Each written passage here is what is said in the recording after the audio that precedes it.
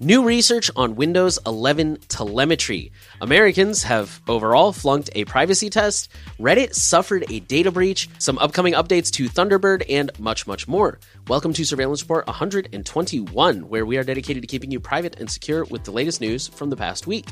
I am Nathan from The New Oil. I'm Henry from TechLore. Our promo segment, as usual, is Patreon, LibrePay, and Monero. If you are looking to support us and get a little bit of something in return, some perks, we have a Patreon where if you pay $5 a month, you can be part of the Q&A. We're going to answer some questions at the end of the show. $10 a month, you get access to an ad-free segment where you don't have to listen to this stuff, and it is super nice. That's an ongoing way to support us. If you don't really care about the perks and you're just looking to support us in a relatively privacy-friendly way, there is LibrePay, which is a lot more privacy-respecting than Patreon.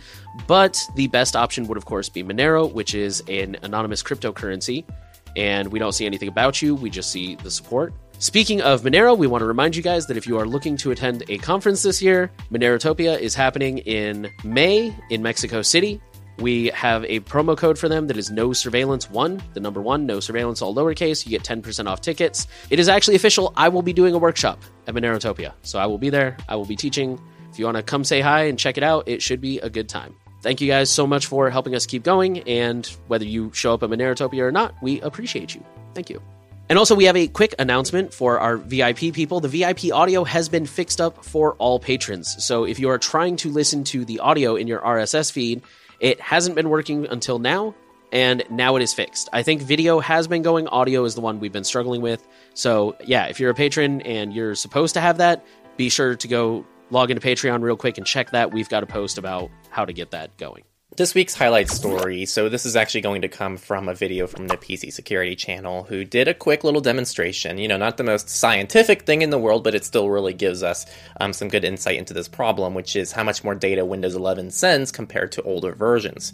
So this was using Wireshark, which actually anyone can do, so you can reproduce this yourself if you wanted to using Wireshark. We actually recommend using Wireshark for a lot of things if you ever are curious what programs they're doing and connecting to. But these are on two clean Windows installations. The first was brand new Windows 11, and the second was just Windows XP. Just a quick analysis showed that Windows 11 connected to many third-party servers and services, most of which did nothing but simply add tracking. It's also worth noting that all of the activity happens on every Windows 11 machine out of the box without asking the customer, and before they even try to use the internet. A lot of people do recommend enterprise versions, which allows you to reduce much of the telemetry, but these can be super expensive, and a lot of people pretty much suggest pirating it, which is also not a great alternative. So there are some third-party scripts like Windows Spy Blocker and Windows Shut Up, and I do believe there's Windows 10 Privacy, but I don't think that works on Windows 11 at this point in time. And you can always use DNS filters and things like that, like Savings Portmaster might handle some of this, and also things like NextDNS have some kind of native tracking protection against Windows 11, I believe. Here's what I have to add. If you can, friendly reminder, you should switch to Linux.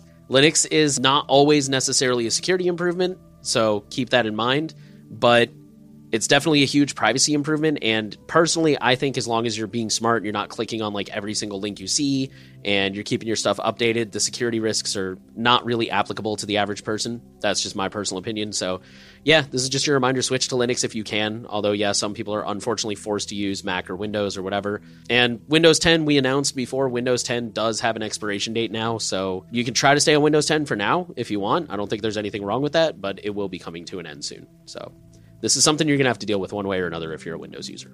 I agree, and Windows 10 already has some of this telemetry, so you're not really avoiding it. And I will say, from a pure privacy perspective and just avoiding this kind of telemetry, Linux is definitely the best case scenario. With that, we will move into data breaches. We're going to start off in California, where a medical group data breach has impacted 3.3 million patients.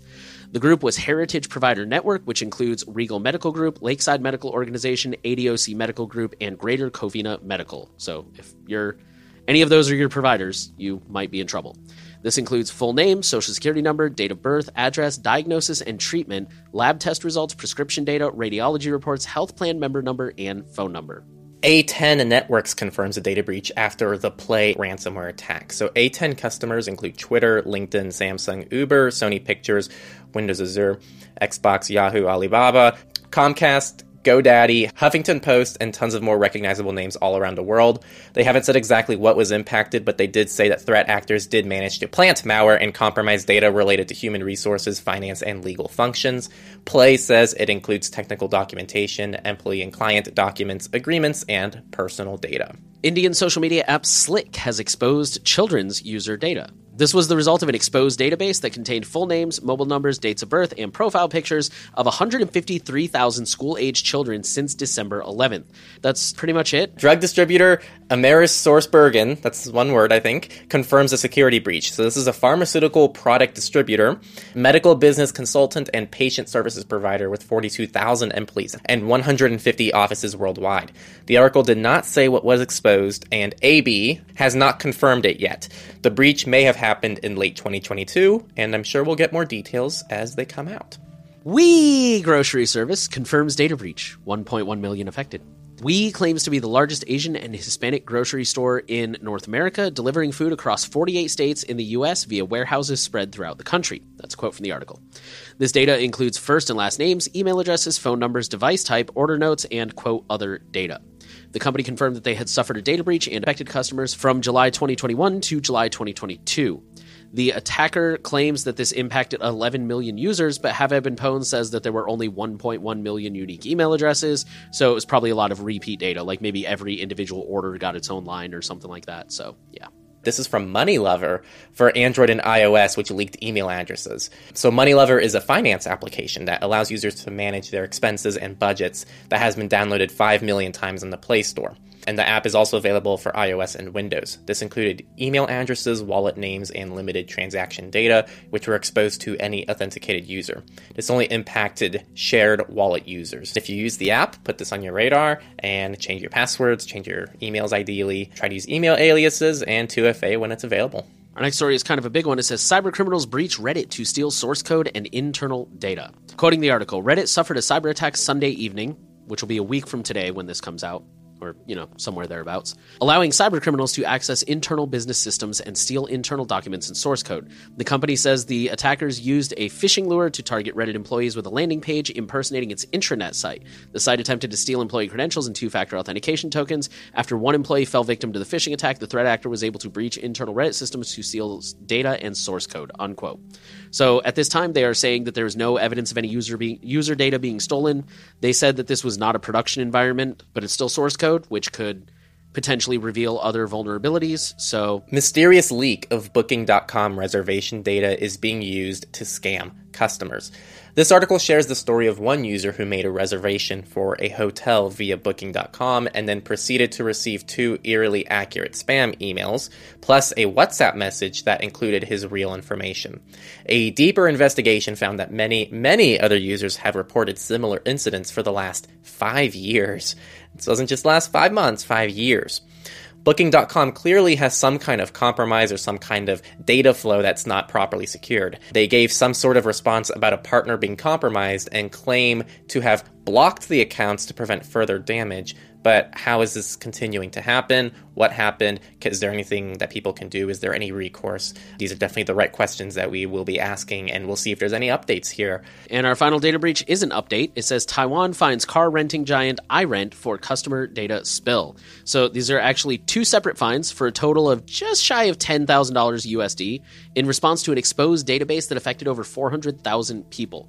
This took place back in January, so we probably covered this. A researcher found that iRent was exposing an unprotected database, which included customer names, cell numbers, email and home address, partial card numbers, and at least 100,000 identification documents such as selfies, signatures, and rental details, or including selfies, signatures, and rental details. So iRent took a week plus government intervention to close the database after the report. So it wasn't even like him reporting it. He reported it. They didn't respond. I think it was TechCrunch that did this article. He got them involved, and then it still took the government stepping in to finally get iRent to do something. So what a great company. And we're going to move over to the companies for the week, starting with a very familiar story if you listened to last week's report, which is Mozilla, similarly to Google, is looking ahead to the end of Apple's WebKit rules. So last week we talked about Google, who is internally experimenting with a Blink-based browser on iOS because Apple is theoretically supposed to drop the WebKit requirement on iPhones so that browsers can have their own engines that don't rely on WebKit, because Apple enforces WebKit on every browser. So Mozilla is testing this with their own internal testing as well. So we're keeping an eye on that. It's seeming more and more like all these web developers are starting to tinker around with non-WebKit browsers on iOS, which is really exciting, I think. I agree. Our second company story comes from Android, and this is also an update, and it's a good update. Android 14 to block malware from abusing sensitive permissions. This article is kind of technical, and it discusses how Android 14 will crack down on permissions to prevent malicious apps from intercepting traffic meant for other apps. So, for example, this was kind of the first thing that popped into my head. If you're an Android user, you may know this. So if I sign into Bitwarden, I use a YubiKey, and if I sign into Bitwarden on the app on my Android, if I want to use the YubiKey to authenticate that login, it actually redirects me to the browser, and then that's where I have to like plug it in, tap the button, whatever, and then it takes me back to the app. So that would be an example of two apps communicating. And the article points out that there's a way for malicious apps to be able to intercept all that traffic and glean all sorts of data. I mean, I'm sure it varies from app to app, but at very least they might be able to know like, oh, the browser and Bitwarden are communicating, and it might even be able to see what they're doing, like, oh, it's authenticating a hardware token. And of course, this can be really bad. So, they're going to crack down on that, which is probably nothing but a win as far as I know. And it also limits files downloaded by apps to read-only mode. I think that probably won't affect most people. I'll be interested to see how that pans out, though. But, I mean, this is all really good stuff. And then, also, for those who are curious, Android 14 Preview 1 is already out. So, it looks like 14 will probably be here sooner than later.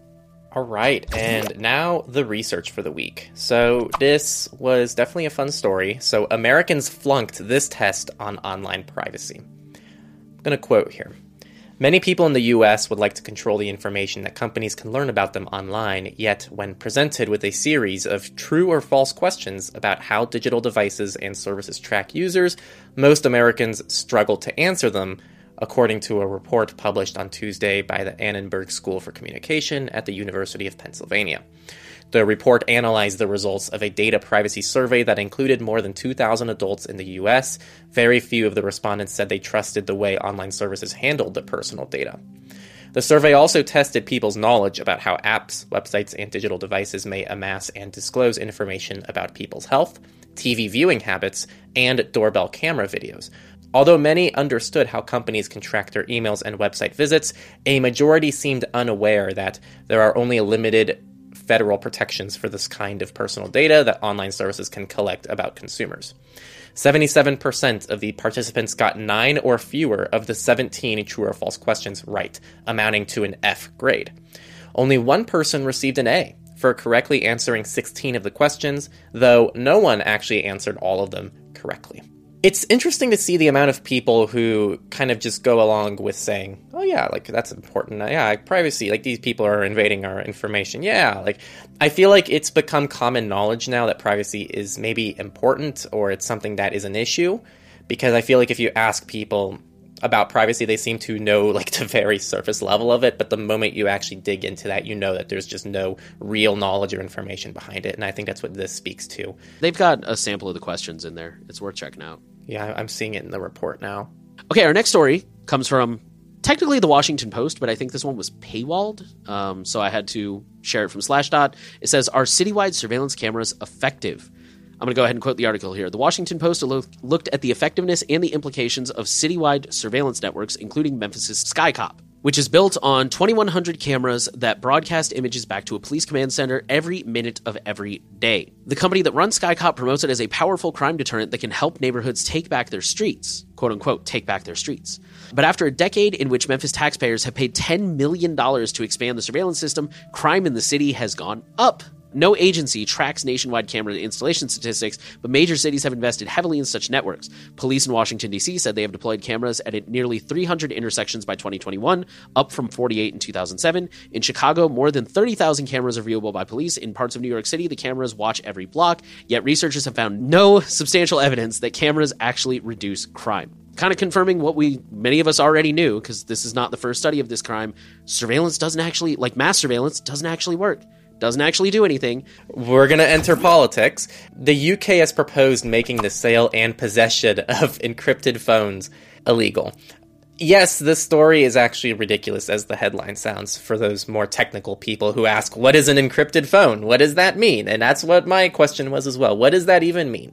So let's try to describe what they think it means. So a section of the UK government has proposed making the sale or possession of encrypted phones for crime a criminal offense in its own right. The measure... I just want to point out that that word in there that you skipped is actually central to this whole debate. I think that's actually the word they used in the law. All right. A possession of bespoke encrypted phones for crime a criminal offense in its own right. The measure is intended to help the country's law enforcement agencies tackle organized crime and those who facilitate it, but civil liberties experts tell Motherboard the proposal is overboard and poorly defined, meaning it could sweep up other forms of secure communication used by the wider population, if not adjusted.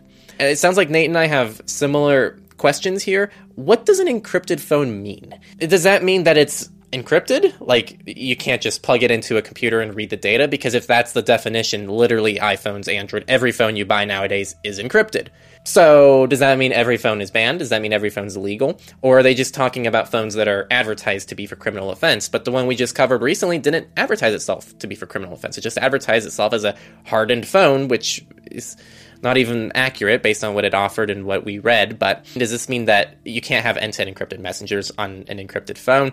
This makes no sense. Clearly, this is the kind of thing that I read and I go, wow, this is like some politician who thought this sounded good and doesn't really understand how phones work and that the phone they're using in their pocket is an encrypted phone. Yeah, I don't know if you had any thoughts there as well. So I just want to add, like I said, the whole debate centers around that word bespoke. Apparently, that's actually the word they used in the actual, like, proposed law. And I looked it up just now. According to Merriam-Webster, the definition of bespoke is custom-made. Dealing in or producing custom-made articles. But that still doesn't make any sense. So there's two ways of looking at it. Either custom-made is anything that is not Android or iOS, in which case, Samsung's little crappy variant is going to be illegal. Huawei, OnePlus, they're all a little bit different. They're all customized. Okay, but if those don't count, because they're still mass-produced by a company, right? Calyx, Lineage, Divest, all these other projects out there, it's not like anybody's contacting those developers directly and they're like, hey, here's what I want out of a phone. Those are still mass-produced operating systems. And then, so what does that mean? What I wrote in the notes here specifically is, okay, so what about one of those sites like NitroKey, for example, where you can go buy a phone that's pre-flashed? I don't think anyone should do that because it's more secure to do it yourself and it's actually not that hard. But also at the same time, I think people should have that right if they trust the company and they want to do that. So like, what, now people can't buy those pre-flashed phones? Okay, but then what if they buy it and flash it themselves? Like, I don't know. That might actually be a win for the criminals because then they can stop buying freaking honeypot phones. This makes no sense. So I'm thinking here, what if someone forks AOSP, Android Open Source Project, and they build it themselves and sign it with their own encryption key? Are they breaking the law now? Oh yeah, because it says possession, you're right. So even if they're not selling it to anyone, even if they're like, this is just for me because I'm not happy with any of the current ROMs out there, now, yeah, you're right, that's illegal now. So this makes literally no sense, and I think it would call into question a lot of different things. It just seems like a crap law built by some dumb brain.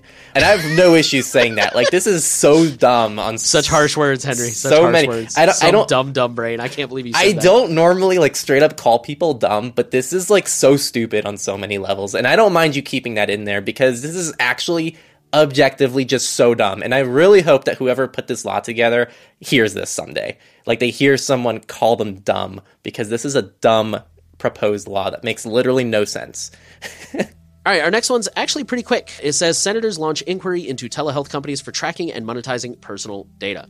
So that's kind of it. Last week we covered a story, I believe it was from the Markup, about how kind of one of those, not a shocker to those of us who are in this stuff all the time, but mental health companies are using a lot of like Google Analytics, Metapixel, stuff like that, and they're just tracking a lot of information that you would think would be protected by law because it's sensitive health data, and senators are starting to take notice. Now, this is not a formal inquiry. Basically, several senators from both parties, so it is bipartisan, have written letters demanding more information from Monument, Work It Health, and Cerebral.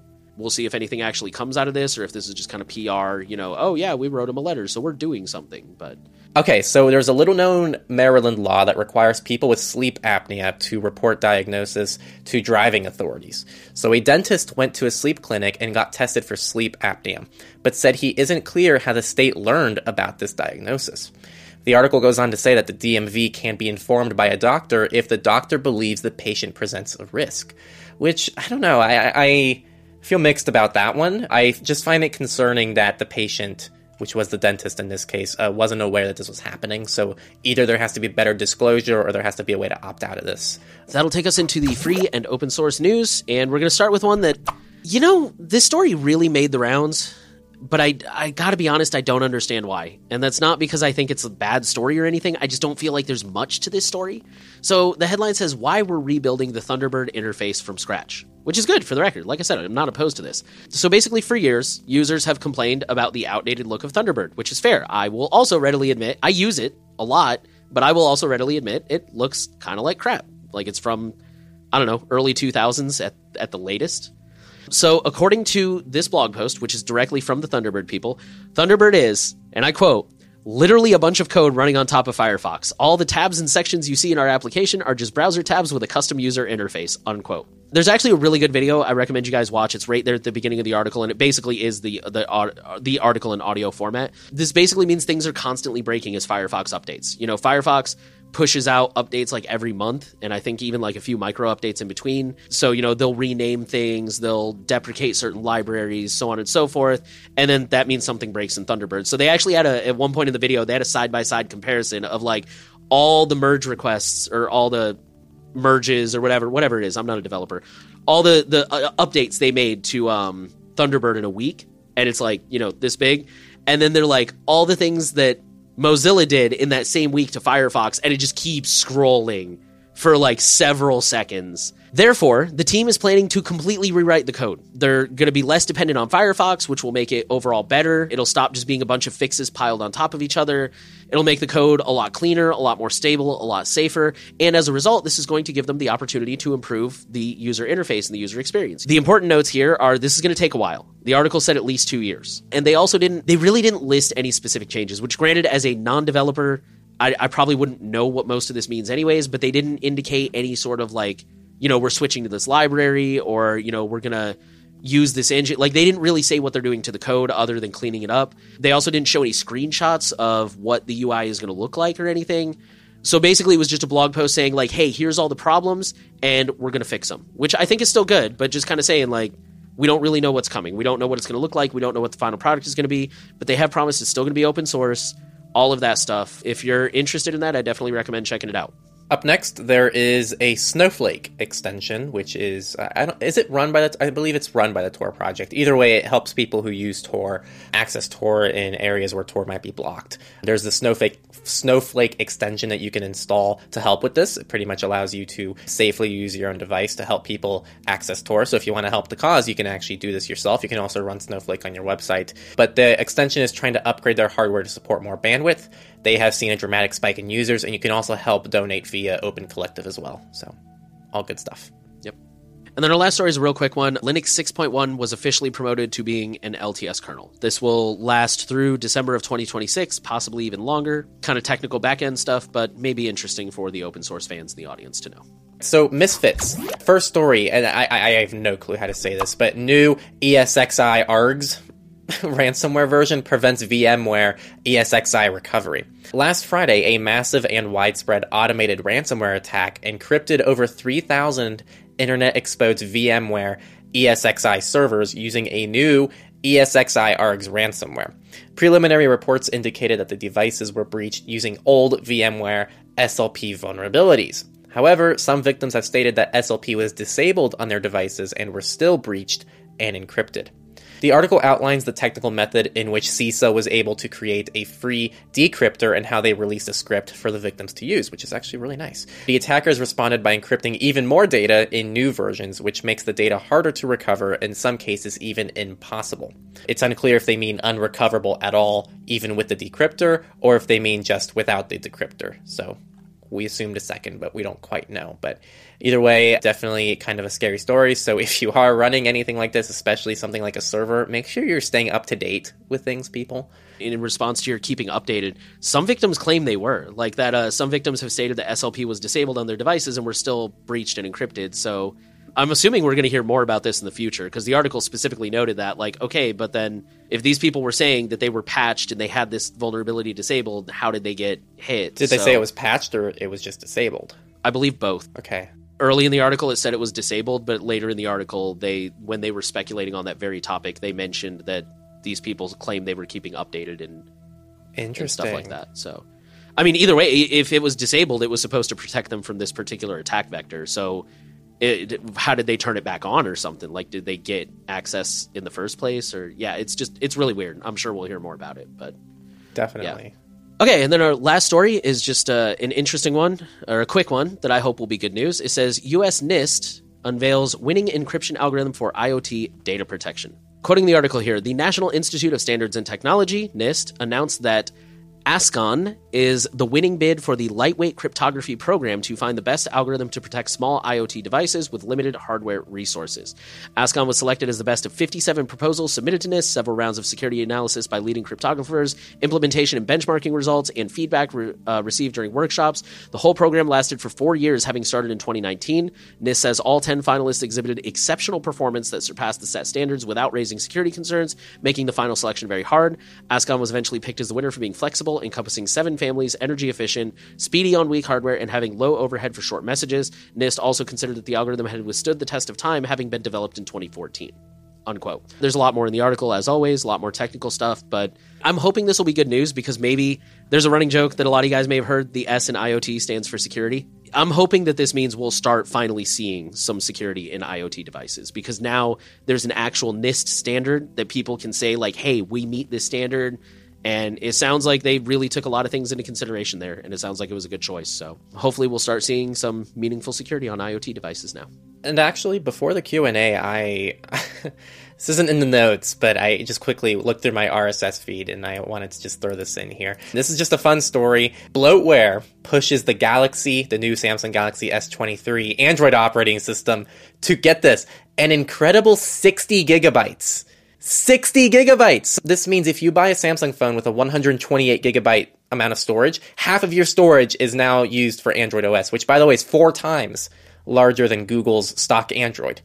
And this is because, just for people who don't know, Samsung is required to include Google's suite, and then Samsung has all of their own crap, so they have like their own version of everything. So you have Google Chrome and you have Samsung's browser, and you have that with literally every Google program. And then Samsung also sells to the highest bidder installations for their application. So you're going to find Netflix, Facebook, and all these devices pre-installed on Samsung devices. So I did throw this in here because A, it's just fun and it belongs in the Misfits section. But also, people, please avoid anything that's not like a stock Pixel or an iPhone, or like anything that's not a custom ROM. Like, all these devices really do suck for your privacy and security, because all this bloatware is stuff that is just stuck on your phone when you get it. And there's always ways to try to like mitigate this, but just avoiding these phones and recommending people, this is the important one, recommending people in your life get away from Samsung and all these other crap ROMs is always a good thing. All right, and that'll take us into the Q&A section. We're going to start off with Sam M. I think this is more of a Henry question, because I think you have more knowledge Henry, about this than did you summon me? Yes. Okay, well, let me find it. Sorry, go ahead. Well, no. So his question is, can you provide your thoughts on the reliability of Anchor following their recent data breach and their subsequent statement regarding fixes implemented? Are there measures enough to ensure secure use of their products, or is it still risky to use them? Ooh, interesting. So I actually touched on this last week, but I cut it out, even in the VIP one, because I wasn't super happy with my answer that I gave when I was editing it. Honestly, there's no correct response, because we just don't quite know yet. I can say, yeah, they implemented all these great changes, and this actually might put them ahead of the competition now. But we actually don't know that yet, because we still have yet to see them implement these changes, and we have to see the test of time if that's actually going to be the way things pan out. And a lot of the things that they implement are preventative, like they're establishing a bug bounty program, so they might be catching more issues down the road, but we need to see that actually happen. The way I would look at this is I wouldn't look at Anchor comparatively to the market right now, because we can't really do that. I would just look at Anchor as Anchor and be like, okay, well, this was the issue. They're fixing X, they're fixing Y, they're fixing Z, which fixes issue X, Y, Z within my own threat model.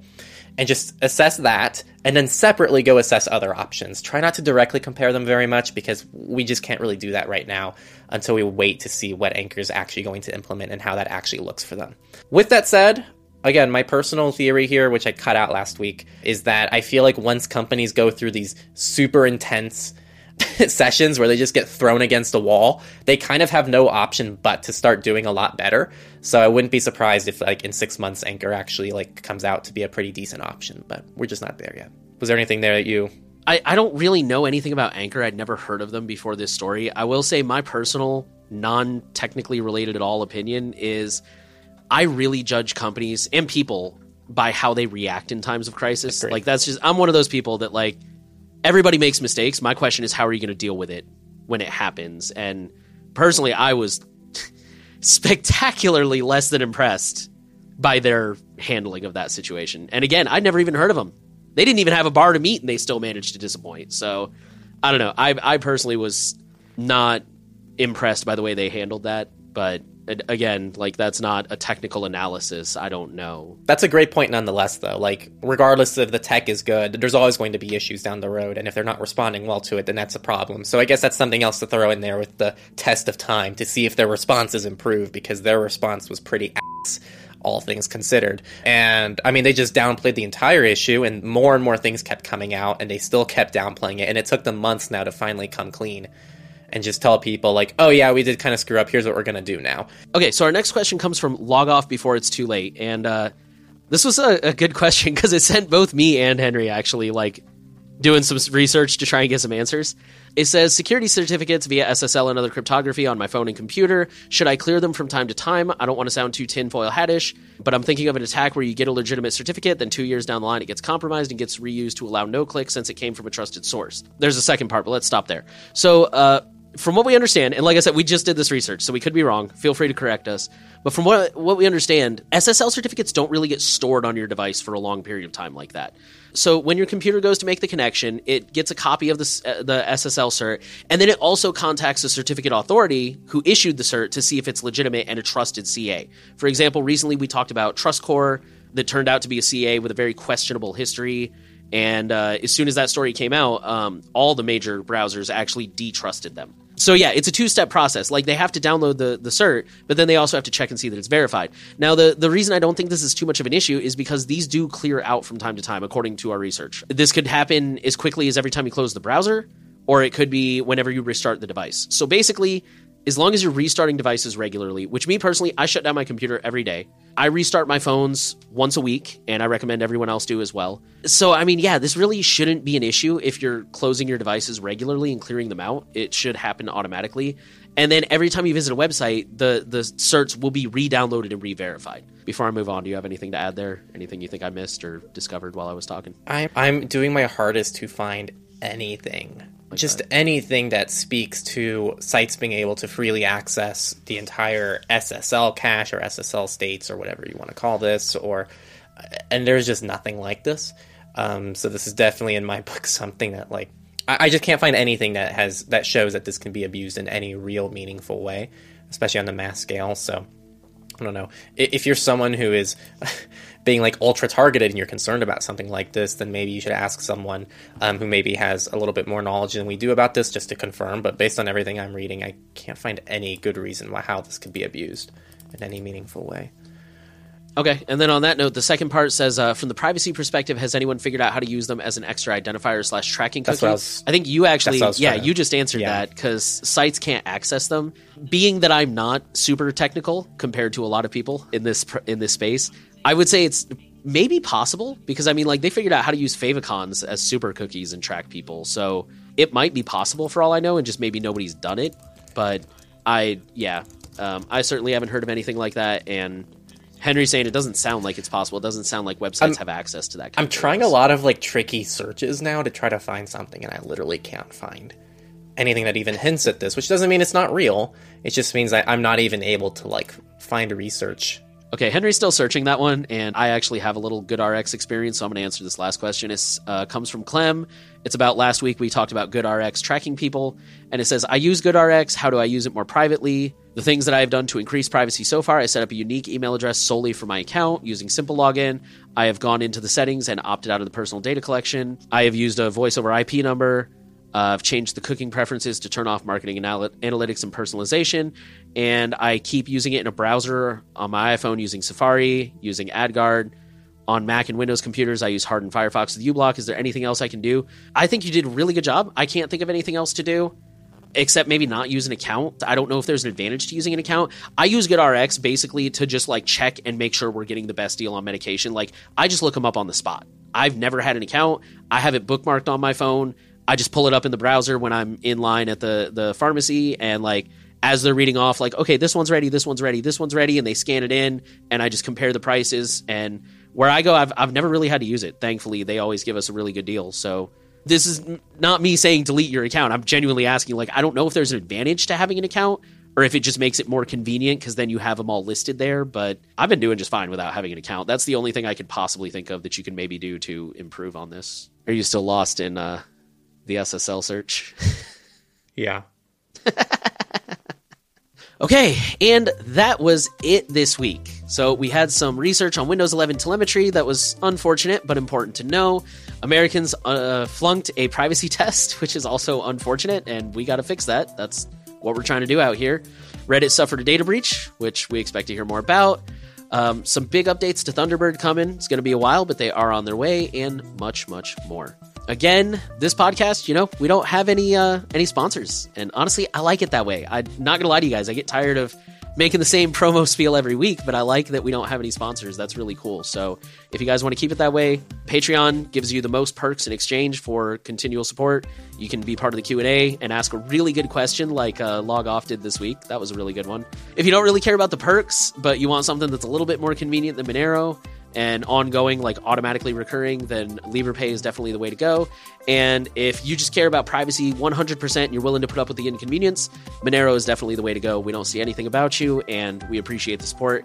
Every little bit helps. Thank you guys so much. And just a reminder, if you do like Monero and you're wanting to go to a conference, Monerotopia, May 5th through 7th in Mexico City, and I will be there. Code NOSURVEILLANCE1 gets you 10% off. So yeah, check that out. Thank you guys for listening to the Surveillance Report. The final thing we want to ask of you, as always, share the podcast around. Make sure you are subscribed. Give us a rating if you're on a platform where that is an option. We're trying to reach as many people as possible with the latest privacy news and keep people up to date on what's going on out there. So you can help us do that. Everything helps. Thank you so much for listening, and see you next week.